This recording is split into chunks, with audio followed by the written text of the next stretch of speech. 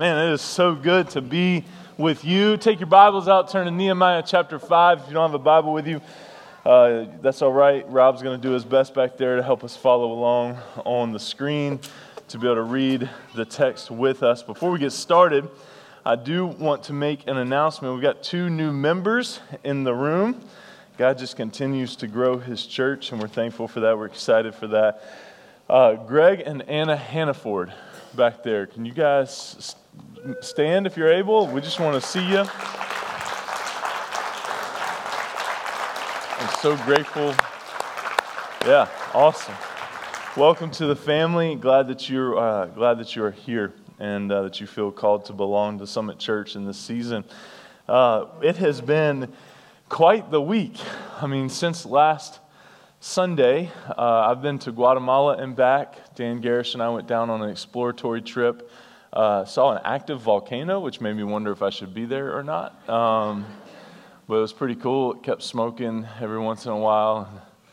It was just pretty neat. But the ministry down there, Pastor Luis, you may remember him, was with us in October and told us about his ministry, Happy Tummies, and their church planting project. So Dan Garish and I went down to see the churches and to see about sending a team down and partnering with them. So glad to be home. The trip was good. If you can just imagine, is Dan in the room?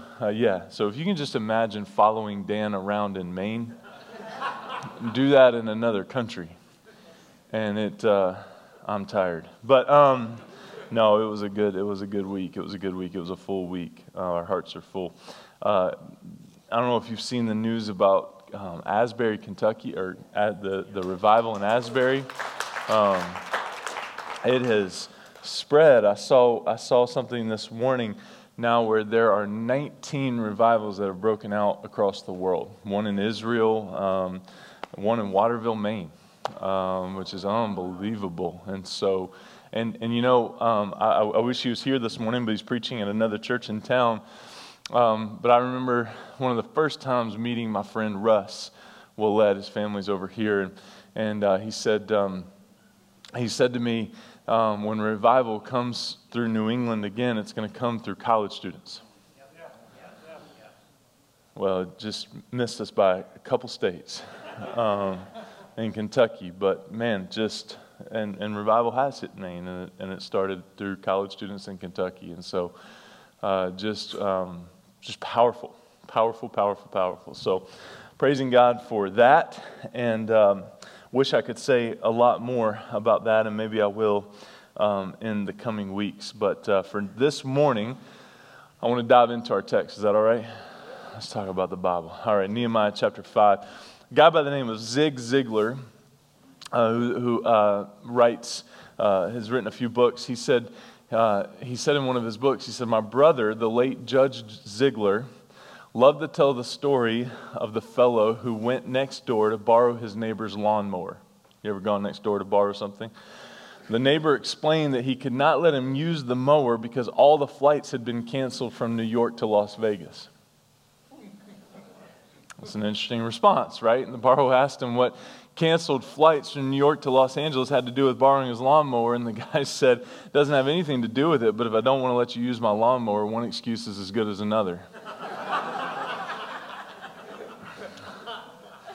And so this morning we're talking about selflessness. We're talking about selflessness from Nehemiah chapter 5. And perhaps, it's easy to chuckle at that. It's easy to laugh at that because, all of us think at one time or another, or we may perceive, nobody stands up and says, "I'm the most selfish in the room." Right? We smile because, we're not selfish. Right? We're not selfish. We don't have a problem with that. But this morning, I want to see what we can learn from Nehemiah chapter 5 about selflessness. Is that all right? All right. I once heard humility defined as this: humility is not thinking less of yourself, it's thinking of yourself less. Isn't that good? Yeah, I like that too. It's not thinking less of yourself, it's thinking of yourself less. Nehemiah chapter 5, let's read the first 11 verses. "Now there arose a great outcry of the people, of their wives, against their Jewish brothers. For there were those who said, with our sons and our daughters we are many. So let us get grain that we may eat and keep alive. And so just to remember what happened last week, we talked about how Sanballat rose some opposition, right? And then asked some questions and was trying to stir some doubt, trying to stir some frustration and some opposition to the work that was happening. But we talked about how Nehemiah overcame that. Right? We talked about how Nehemiah overcame that. We talked about how we can overcome opposition, and criticism, and negativity, and negative talk, and all that in our lives. And so here we see kind of the reality of what was going on there for Nehemiah and the people. All right, there was great poverty before Nehemiah showed up, no doubt. But now we see really in chapter 5 its effect on the people. And so we see here in the first verse, there's an outcry among the people. Verse 3, there were also those who said, we are mortgaging our fields, our vineyards, and our houses to get grain because of the famine. And there were those who said, we have borrowed money from the king's tax on our fields and our vineyards.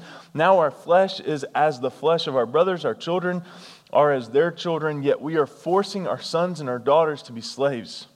And some of our daughters have already been enslaved. But it is not in our power to help it. For other men have our fields and our vineyards. Desperate time. Okay, desperate time. They were selling their children essentially, right? Selling their children to be selling their kids to be slaves to try to make ends meet. Okay, to try to make ends meet. Point being, times are desperate financially. Look at verse 6. I was very angry. Who was the I? Nehemiah. Okay, good. Just making sure you're following, okay? Nehemiah was very angry when he heard their outcry and these words. I took counsel with myself, and I brought charges against the nobles and the officials. I said to them, you are exacting interest, each from his brother. And I held a great assembly against them and said to them, we, as far as we are able, have brought back our Jewish brothers who have been sold to the nations, but you even sell your brothers that they may be sold to us. They were silent and could not find a word to say. Verse 9. So I said, the thing that you're doing is not good. Ought you not to walk in the fear of our God to prevent the taunts of the nations of our enemies? Moreover, I and my brothers and my servants are lending them money and grain. Let us abandon this exacting of interest. Return to them this very day their fields, their vineyards, their olive orchards, and their houses, and the percentage of money, grain, wine, and oil that you have been exacting from them.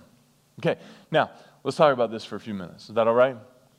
The first thing we see in this text in chapter 5, three things, but the first thing we see is a rightful resentment.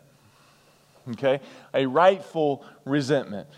It says very clearly in verse 6, I was very angry when I heard what was happening. I mean, rightfully so.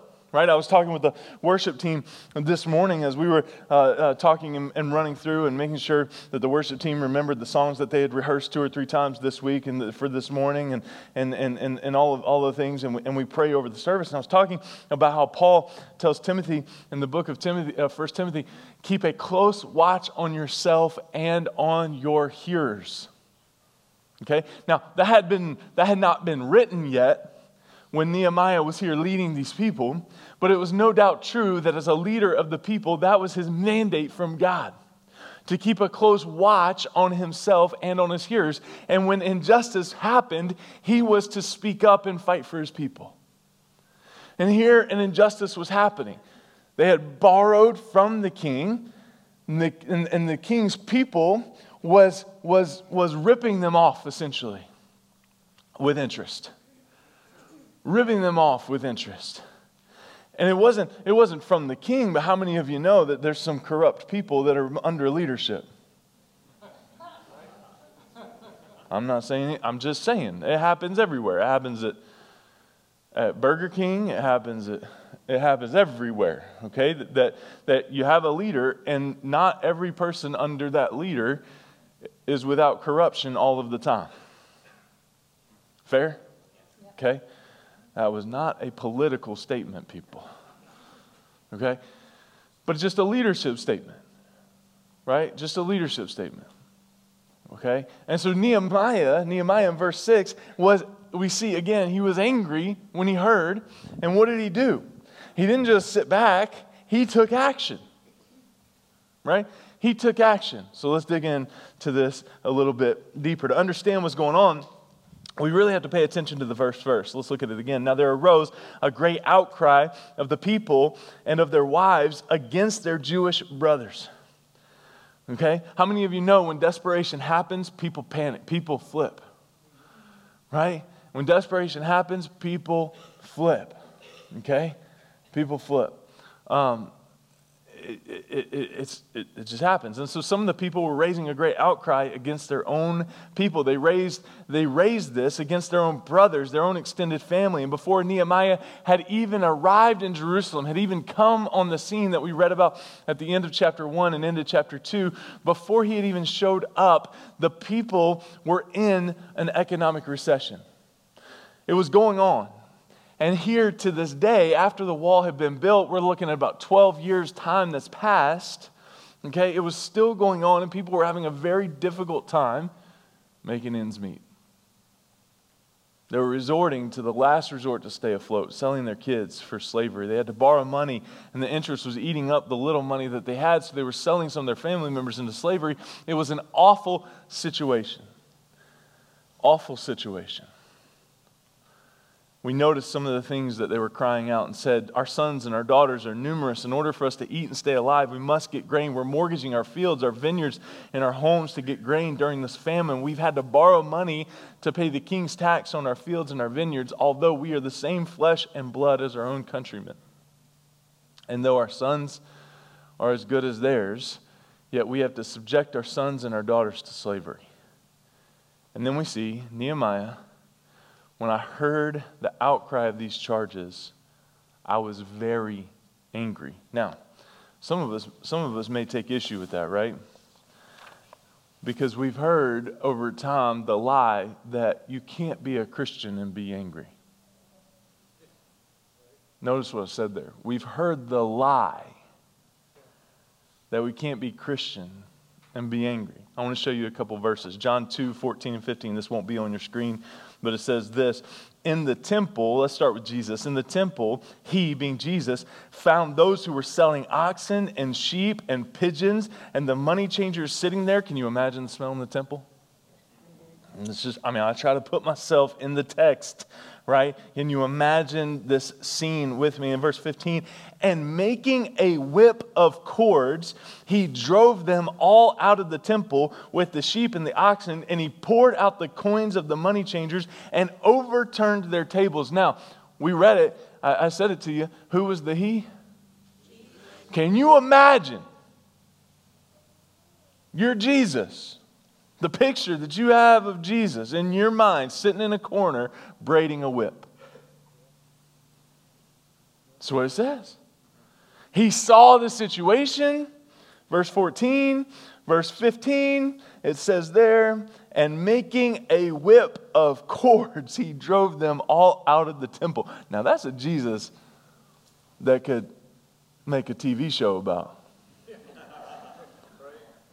Not only that, but he takes the bags of coins, flips them over. He takes the table, flips it. Now, let me tell you something. Don't go to lunch today and see injustice, all right, in the house and start flipping tables. Okay, there might be, unless the Lord tells you to do it, make very sure it's the Lord, right? I don't. If you go over to Blue Pig and you start flipping the tables, Paul's going to probably come out and have some things to say to you. And if you say, well, Jesus did it, he's not going to care very much.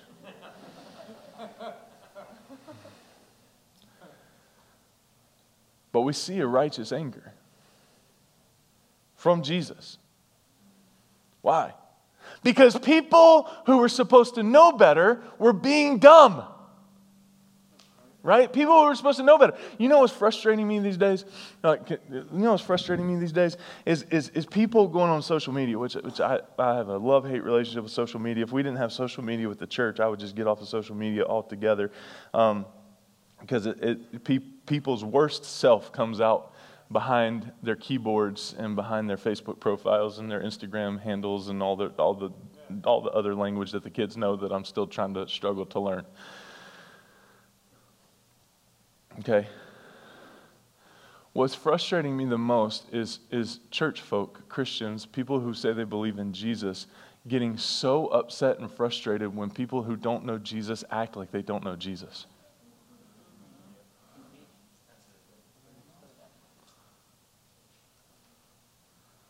Instead of getting frustrated with them, why don't we try to be salt and light and go give them a hug? I'm like, hey, let me buy you a cup of coffee. Why are you so mad, bro? What's up? What's up? What's up? See, there's this thing called salvation when we meet Jesus, where a change happens inside of us. And if that change hasn't happened inside of us when we've met Jesus, we can't expect somebody to act like they're changed when they're not changed. That's like expecting your 8-month-old to be able to cut a steak and eat it. I've got a 14-year-old that still wants her daddy to cut her steak for her.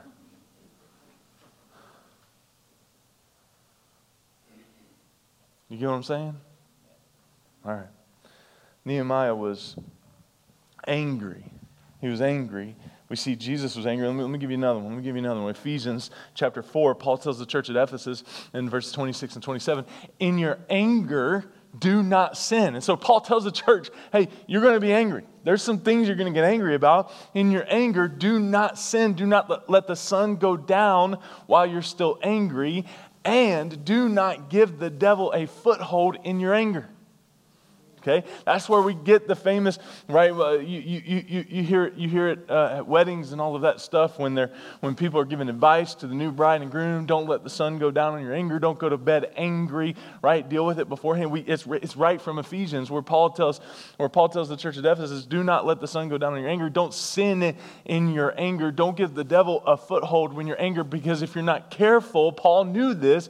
If you're not careful, that anger can turn into bitterness, and if you let bitterness take root in your heart, it's a bad day. It's a bad day. Not just for the people around you, but it's toxic to you. It's toxic to you. It is possible to be angry and not sin. On 495 in Massachusetts, it's possible to be angry and not sin. It is possible to be rightfully angry, like Nehemiah is here in chapter 5. It is rightful to be angry at the oppression of the weak. It is rightful to be angry when God's people are willfully rebelling. But there's the importance of encouragement for those that are causing the anger. Because here's what we got to do. Some of you are getting really excited because you're like, okay, now we're getting to it, right? Let me tell you something. There is a time and a place for rebuke in your anger. You know the hardest part with anger for me is that so many times when I'm angry, I just have to keep my mouth shut. Knowing that there's a time and place for that. And it might not even be anger, but times when I'm disappointed and let down. Times when I'm frustrated.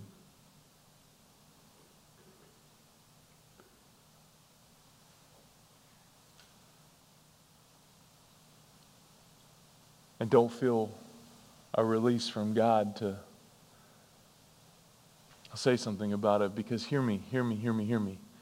There's a time and a place for rebuke. Some of y'all need to hear this. I need to hear this.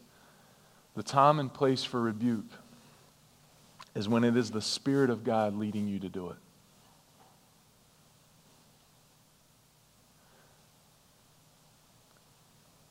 The time and place for correction is when you've spent time praying about it ahead of time. God, is this really an issue, or are they just rubbing me the wrong way? God, is this really a thing, or is it just hurting my feelings? God, is this really a thing? The time and the place is when you've gotten the log out of your own eye. Like Jesus says, before you've attempted to take the speck out of your neighbor's. The time and the place is when you've cried tears of sorrow over your own mishaps. The time and the place is when you've been broken over the person that you're being bothered by. The time and the place is when God has led you to the situation, when He's let you see the situation from His perspective, and you understand how His heart has broken over the situation. The time and place has to be so ordained by God. Because let me tell you something. They are probably not going to hear it the way that you intended. I have lost the closest friends in my life when God has led me to speak something over them for correction, and they got offended. People who promised that they were going to stand by my side forever. People who left a state to come up here to help with a church. People who sold and said, we always got your back. We're going to hold your arms up forever. We got you, we got you, we got you. And the moment I said, hey, we need to spend some time on this, because God is revealing that there's something up here. Blocked my phone number.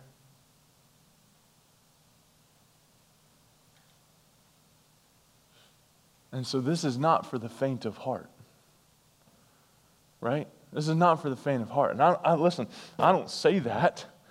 I don't say that up here saying, oh, look at me. I rebuked somebody and they got out of my life. I say that because there have been nights that Kristen and I have wept over this. I say that because when we get angry and go to correct somebody, we should not take it lightly, because it's not light. It's not cute. It's not something that we should do flippantly and say, hey, the way you do that, it just really bugs me. Can you cut it out? Can you straighten up? We have to be uber careful. Super careful when it comes to each other and the words like rebuke and sin. Now, Nehemiah, the times were so desperate for him. Now, let's back up for a second, okay? I know we've got people in the room that you're going to go to lunch today, and you've got plenty of money to buy lunch, right? You could even take me to lunch. That'd be great, right? There are some of you in here that are trying to figure out how to get groceries this week, right? But I need to say this. I need you to hear me clearly, okay? We don't know oppression like Nehemiah chapter 5. Okay? We don't know famine. We don't know desperation like Nehemiah chapter 5. No one in here is looking at selling their kids to slavery willingly, other than the fact that they might drive us absolutely up a wall. Okay? But not out of need and desperation to try to get our next meal. Okay? That's not where we are. Agreed? Agreed. Okay. I had to lay that foundation for what I want to say next. Nehemiah, and what we see in verses 6 through 11 here, where he rises up. That's beautiful, right? It's beautiful. It's beautiful. He rises up as the leader of these people. And he rises up as the protector of their hearts, as their shepherd. He rises up, and we're going to see in just a couple minutes, he lets the cat out of the bag in chapter 5 about something that he hasn't let the cat out of the bag about yet. He's governor of the city and has been since he showed up 12 years prior. And so all this time he's been building the wall, and God's been giving him this favor. He's governor. So God has given him a platform. Okay? God has given him a platform for him to rise up on behalf of his people and say, cut it out. Anybody ever watch? Thank you. Full House?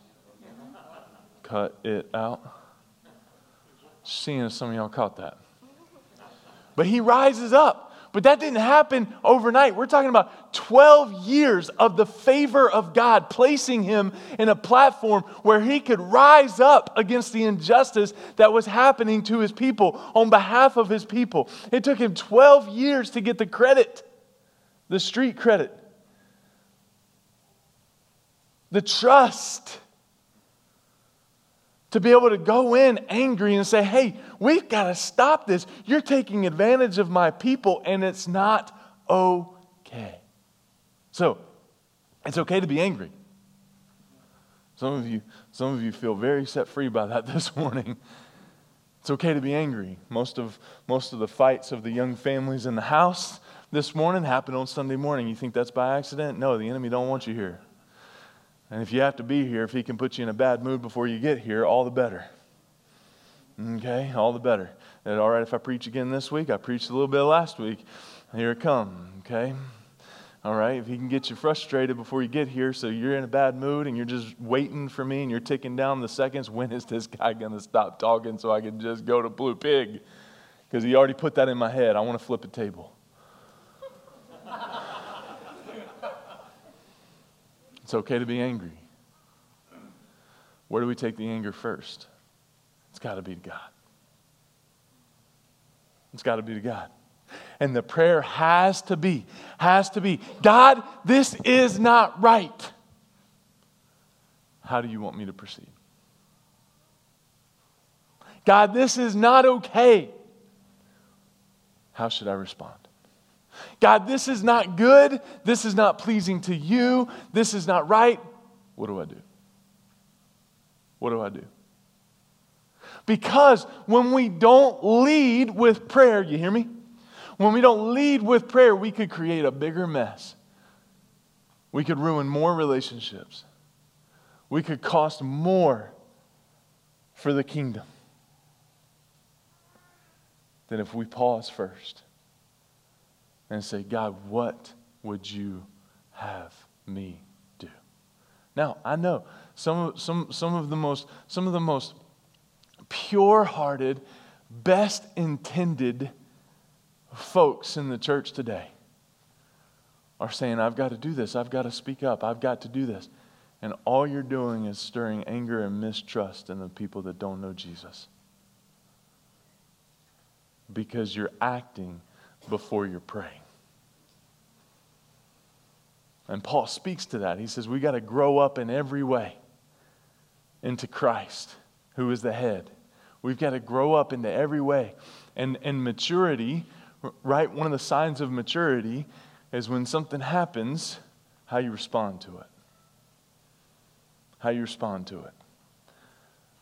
And many times the best response is to take a minute. The best response is to take a minute. Amen? All right, let's keep going. Let's keep going. Secondly, we see verses 12 and 13, we see the response, a rightful repentance. Let's look at the verses and then we'll talk about it. Sound good? Okay. Then they said, we will restore these and require nothing from them. That was easy. Right? Nothing from them. We will do as you say. Is that not the desired response whenever you confront anybody? Wow. You know what? You are right. We will require nothing from them. Nehemiah, we'll do exactly as you say. We're sorry. And I, Nehemiah, called the priests and made them swear to do as they promised. Right? He's like, I got to capitalize on this. I can't let them back out. They just said that they were going to do as I promised. He takes it a step further, verse 13. I also shook out the fold of my garment and said, so may God shake out every man from his house and from his labor who does not keep this promise. Wow. What a prayer. So may he be shaken out and emptied. And all the assembly said amen and praised the Lord. And the people did as they promised. You know how revival happens? When true repentance happens. That's what happened in Asbury. A guy preached a message on loving your neighbor because it was Valentine's Day. And said, what's keeping you from living out the love of Christ? And the worship service hasn't ended. And it's been like days and days and days. Because people are coming from all, there is nothing, hear me. I'm not trying to be insensitive. There's nothing more special about Asbury College than there is Gorham Middle School. But a group of college students decided they were sick of living the way they were living and decided to get right with Jesus. And so now people have flown there from Texas and North Carolina and other countries and all to just be a part of it, because how many of you know when God's doing something, you just want to be in the room. You just want to be a part of it. It's exciting. It's thrilling. People are sick of manufactured emotional responses in Christianity. People are sick of fluff. People are sick of their ears being tickled. That's one of my favorite things about this next generation is they just want the truth and they want it for days.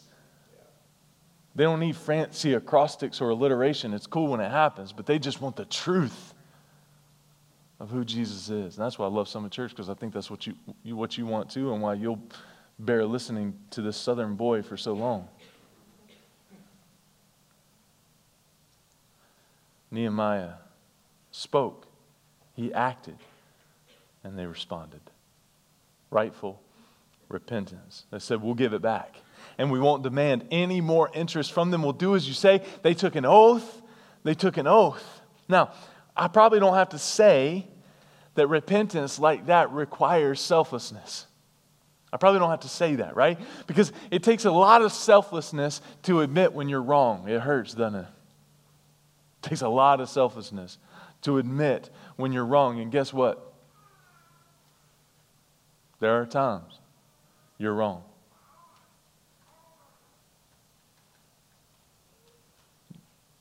You're not perfect.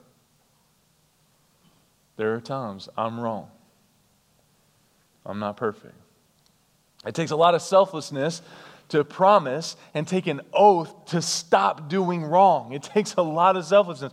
It takes a lot of selflessness to genuinely and honestly repent. Because let's talk about repentance for just a second, right? Repentance is taking an action, taking an idol, taking something that's standing in between you and God, laying it at the feet of Jesus and saying, I don't want to do that anymore. I don't want to do that anymore, because that is keeping me from God and His goodness. And so I don't want to do that anymore. Turning your back on it symbolically and literally, turning and walking away from it, never to touch it again. That's repentance. Mishandling money, bullying, abuse, any addiction, right?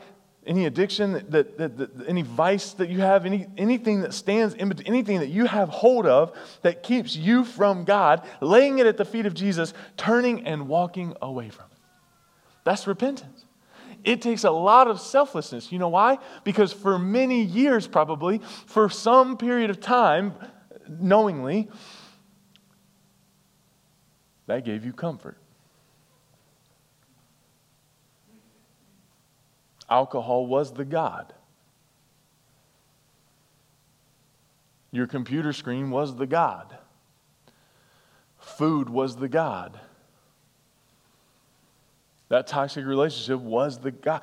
That was the thing you worshiped more than God Himself, who gave His life to save you and me. And so it takes a lot of selflessness to say, you know what? I'm not going to do this anymore. I'm going to leave it. I'm going to leave it. I'm going to leave it. I'm going to leave it. Selflessness requires not getting defensive. When someone rebukes us or points out a mistake, our nature is to get defensive and lash back, isn't it? That's what's wrong with so many marriages today. We're too sensitive instead of hearing the voice of God from our spouse. That's what's wrong with so many other relationships today. Most people can't stand the thought that they're not a good person. That's why people don't see their need for Jesus today, because we're all just great people. We're all, Ed Sheeran said it, we're beautiful people. That's not in the notes. Most people can't stand the thought that they've done something wrong.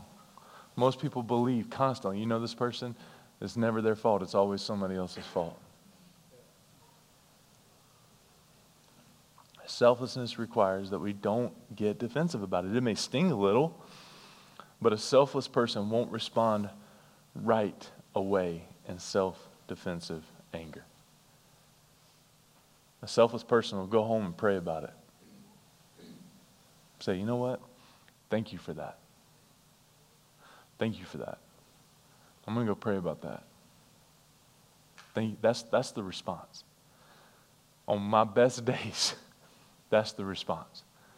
Thank you for pointing that out about the sermon. I'm going to go home and pray about that. Thank you. Thank you. Thank you. Believing positive intent from other people. A selfless person will not go home and pick out all the faults of the other person and convince themselves that that person is so bad that there's no way God could be using them to speak to you. A selfless person who is led by the Holy Spirit of God will be willing to admit their sin and rightfully respond. And then number 3, right? So we see this rightful anger, we see this rightful repentance, and then we see rightful relief. Look at verses 14 through 19. Moreover, Nehemiah continues, from the time that I was appointed to be their governor in the land, here's where he's pointed out, in the land of Judah, from the 20th year to the 32nd year, that's 12 years, 32 minus 20, that's 12, right? Some of y'all are thinking way too long about that, okay? Okay, in 12 years, so he's governor, right? 20th, 32nd year of Artaxerxes the king, 12 years, neither I nor my brothers ate the food allowance of the governor. So all Nehemiah is doing here is he's not puffing himself up, he's just testifying, right? He's just testifying. We've got to get away from anybody, and from any time that someone testifies of the goodness of God in their life. It's not arrogance, it's not puffing themselves up, it's encouraging. I don't feel like we hear that enough, right? Somebody just tell me something good. You know what? Time out. Somebody tell me something good God's doing in your life. Just testify. Healing my mother. Healing your mother. The knee. How we walking? Good? Not too much. Heel to toe. Don't forget. Heel to toe. Heel to toe. That'll help you. Your knee won't turn out like mine. Somebody else. Growing relationships and friendships. Somebody else. What? Exposing myself a little bit. Right now? That wasn't me. Zan's like, I'm not elbowing. I'm not. That's good, bro. Thanks for the candidness. Praise God, Sherilyn. Somebody else. Yeah. Being in our marriage. Your marriage. It's just goodness of God. Your marriage, yeah.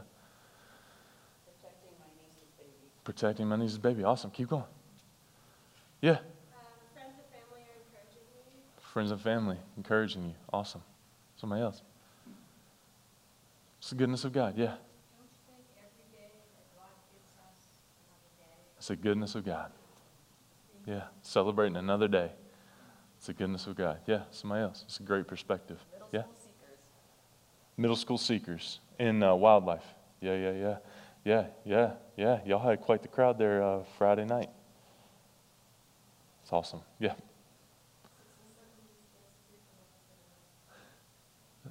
67 years. 6 and 7. He had cancer 2016, and I got it 2017. Wow. Praise the Lord. Praise the Lord. Yeah. One or two more. It's the goodness of God. His mercy this morning. Mercy. One more. One more. Being able to wake up. Being able to wake up. It's the goodness of God. Right?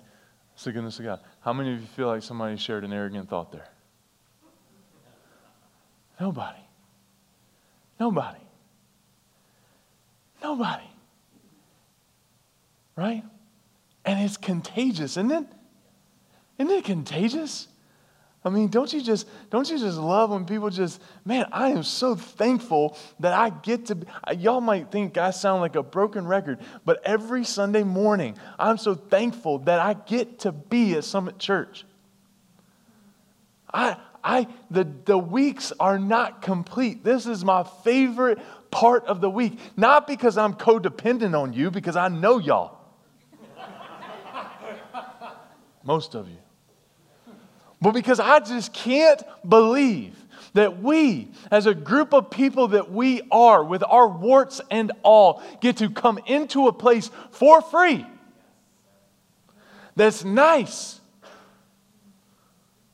That's lovely.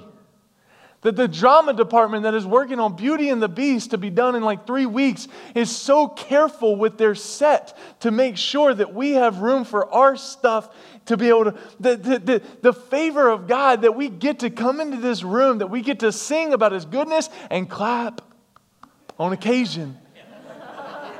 Just when Dylan gives us permission. That we get to raise our hands and just say, yes, God. That we get to open our Bibles with no threat. That I get to preach about the goodness of God for you and for me. That He sent His Son to die for you and for me. That we can have life and have it to the fullest. Now, I don't know about you, but the fact that we get to do that brings me so much joy. And there are so many times I wish it brought you more joy than it does.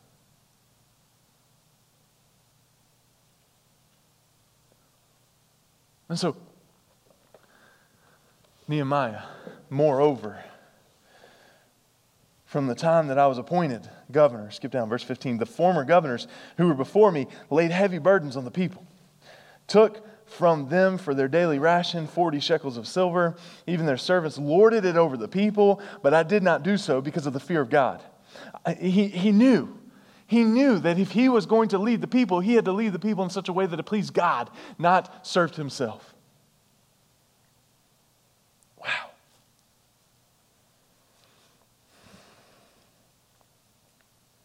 I also persevered in the work on this wall. And we acquired no land. All my servants were gathered there for the work. Moreover, there were at my table 150 men, Jews and officials. That's a lot of steak. Besides those who came to us from the nations that were around us. Now what was prepared at my expense for each day was 1 ox and 6 choice sheep and birds, and every 10 days all kinds of wine in abundance. Yet for all this I did not demand the food allowance of the governor because the service was too heavy on this people. Nehemiah knew that if he was going to shepherd his people, he had to smell like a sheep. And so even though he had access to all these things, remember, for my good, oh my God, all that I have done for this people.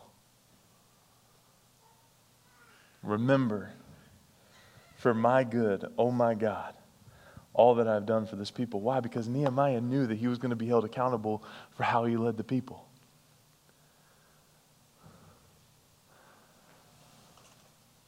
We see a little more of the character of Nehemiah in this rightful relief.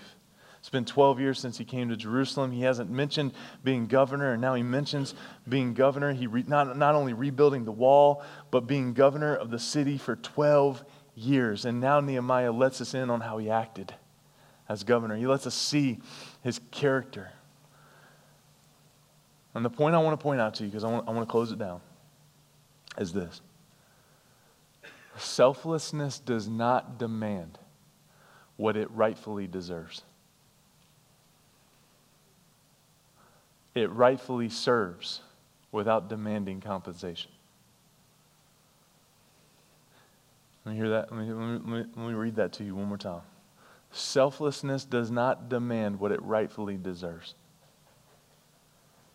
but it serves without demanding return. We are such transactional people, aren't we? Hey, I'll do this for you, but you owe me one. And I'll call in for that one.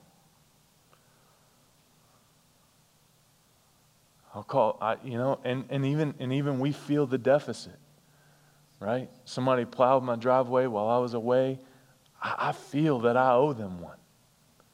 Even though they've said not to worry about it, I still feel like there's a deficit in our friendship. Let me tell you something. In the kingdom, there's no deficit. In the selflessness of Jesus, there's no owing. There's not that. Be free. Be free and rest in the goodness of God. Because when the Spirit of God is in your life and you're serving people, you don't worry about that. Out of reverence for God, we don't act like that. When we serve, we go home. We don't get bent out of shape when nobody notices that you were here for setup. We don't get bent out of shape when someone doesn't say thank you for taking care of my kids so that I could go in and listen to the sermon, right? We just say, God, they need you because they need to grow up and be more mature, and say thank you. Say thank you today.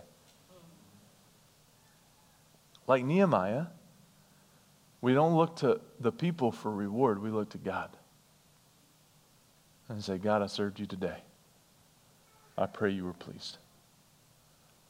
I pray you were pleased with my attitude. I pray you are pleased with my work. I pray you are pleased.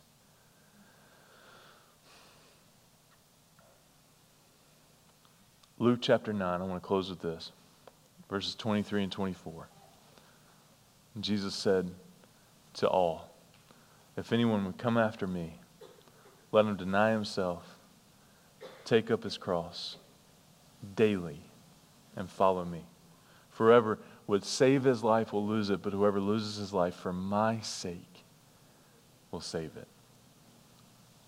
Listen, the secret to getting what you need, the secret to revival in your heart, I hate using the word secret because I don't think it is a secret. The secret to getting what you need is not a secret. It's not learning how to manipulate people. It's not demanding your rights. It's not defending and protecting yourself. It's not even setting yourself up as the self-appointed marshal to ensure that everyone lives by God's standards according to your interpretation of them. The secret that we want and need is giving up ourselves. Taking up our cross daily, as Jesus says, and following Him. Denying of self and following Christ. Letting go of the life that we have and embracing new life in Christ, realizing that He is better. That Jesus is better. That Jesus is better. And so my question for you this morning as the worship team is going to come is this. And I really want you to think about this, okay? So wake your neighbor up, because I want them to hear this question. Okay? What do you have hold of in your life? What do you have hold of in your life right now that you need to let go of in order to pursue Jesus with everything?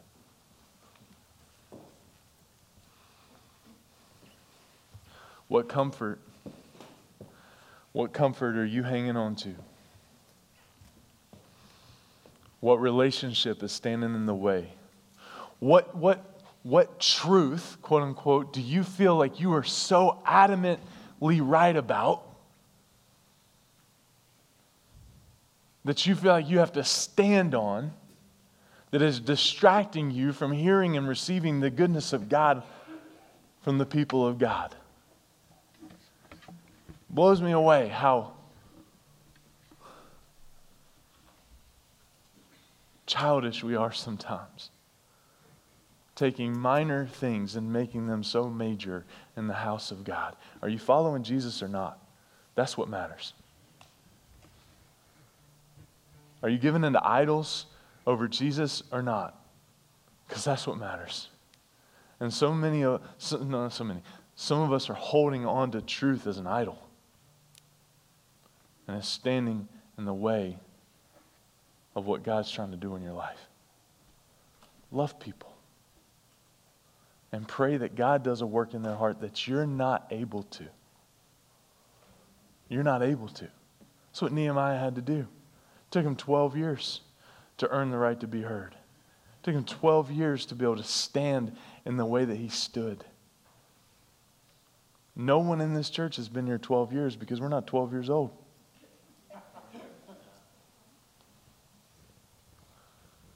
Oh, well, Pastor, I was a part of that. Okay. But it's a new day. God's doing a new thing.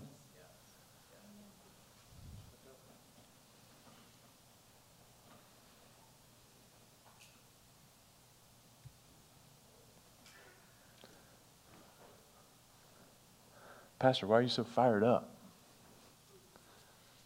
Because I want to see us respond out of the move of God and not our opinions and feelings.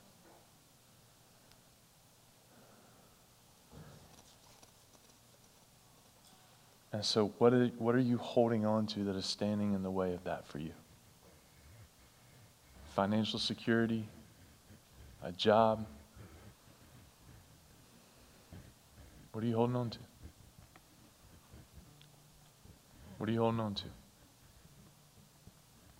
Fear? Anger? What are you holding on to?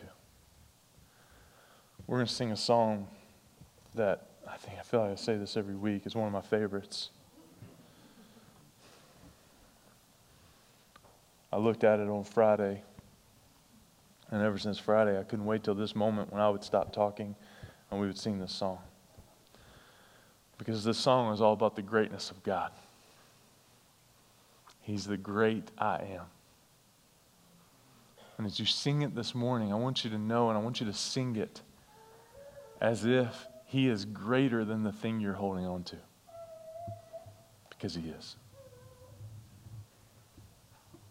And as we sing it, pray that God will give you the strength to let go. That God would give you the strength to let go. To run in the freedom that He's created you for. To run in the freedom that He sent His Son to die for you. And you may be sitting here this morning and you may say, you know what, Travis? I don't have a relationship with Jesus, but I need one. When I get done praying in a few minutes, and I'll remind you, I'm going to sprint out to the lobby. And if that's you today and you would say, man, Travis, I need to know Jesus, I want you to tell me before you leave. Deal? Father, today, I pray that you set us free from the chains and the stuff that just keeps us bound. Because, God, you created us for so much more than we're living for. And so call us to you. Knock on the doors of our heart and show us, hey, you're holding on to this. And you need to let it go. You invite us, come to me all who are weary, and I'll give you a rest. And so today, may we not walk out of this place until we can sit and say, we're resting in the goodness and greatness of our God. It's in Jesus' name I pray. Amen.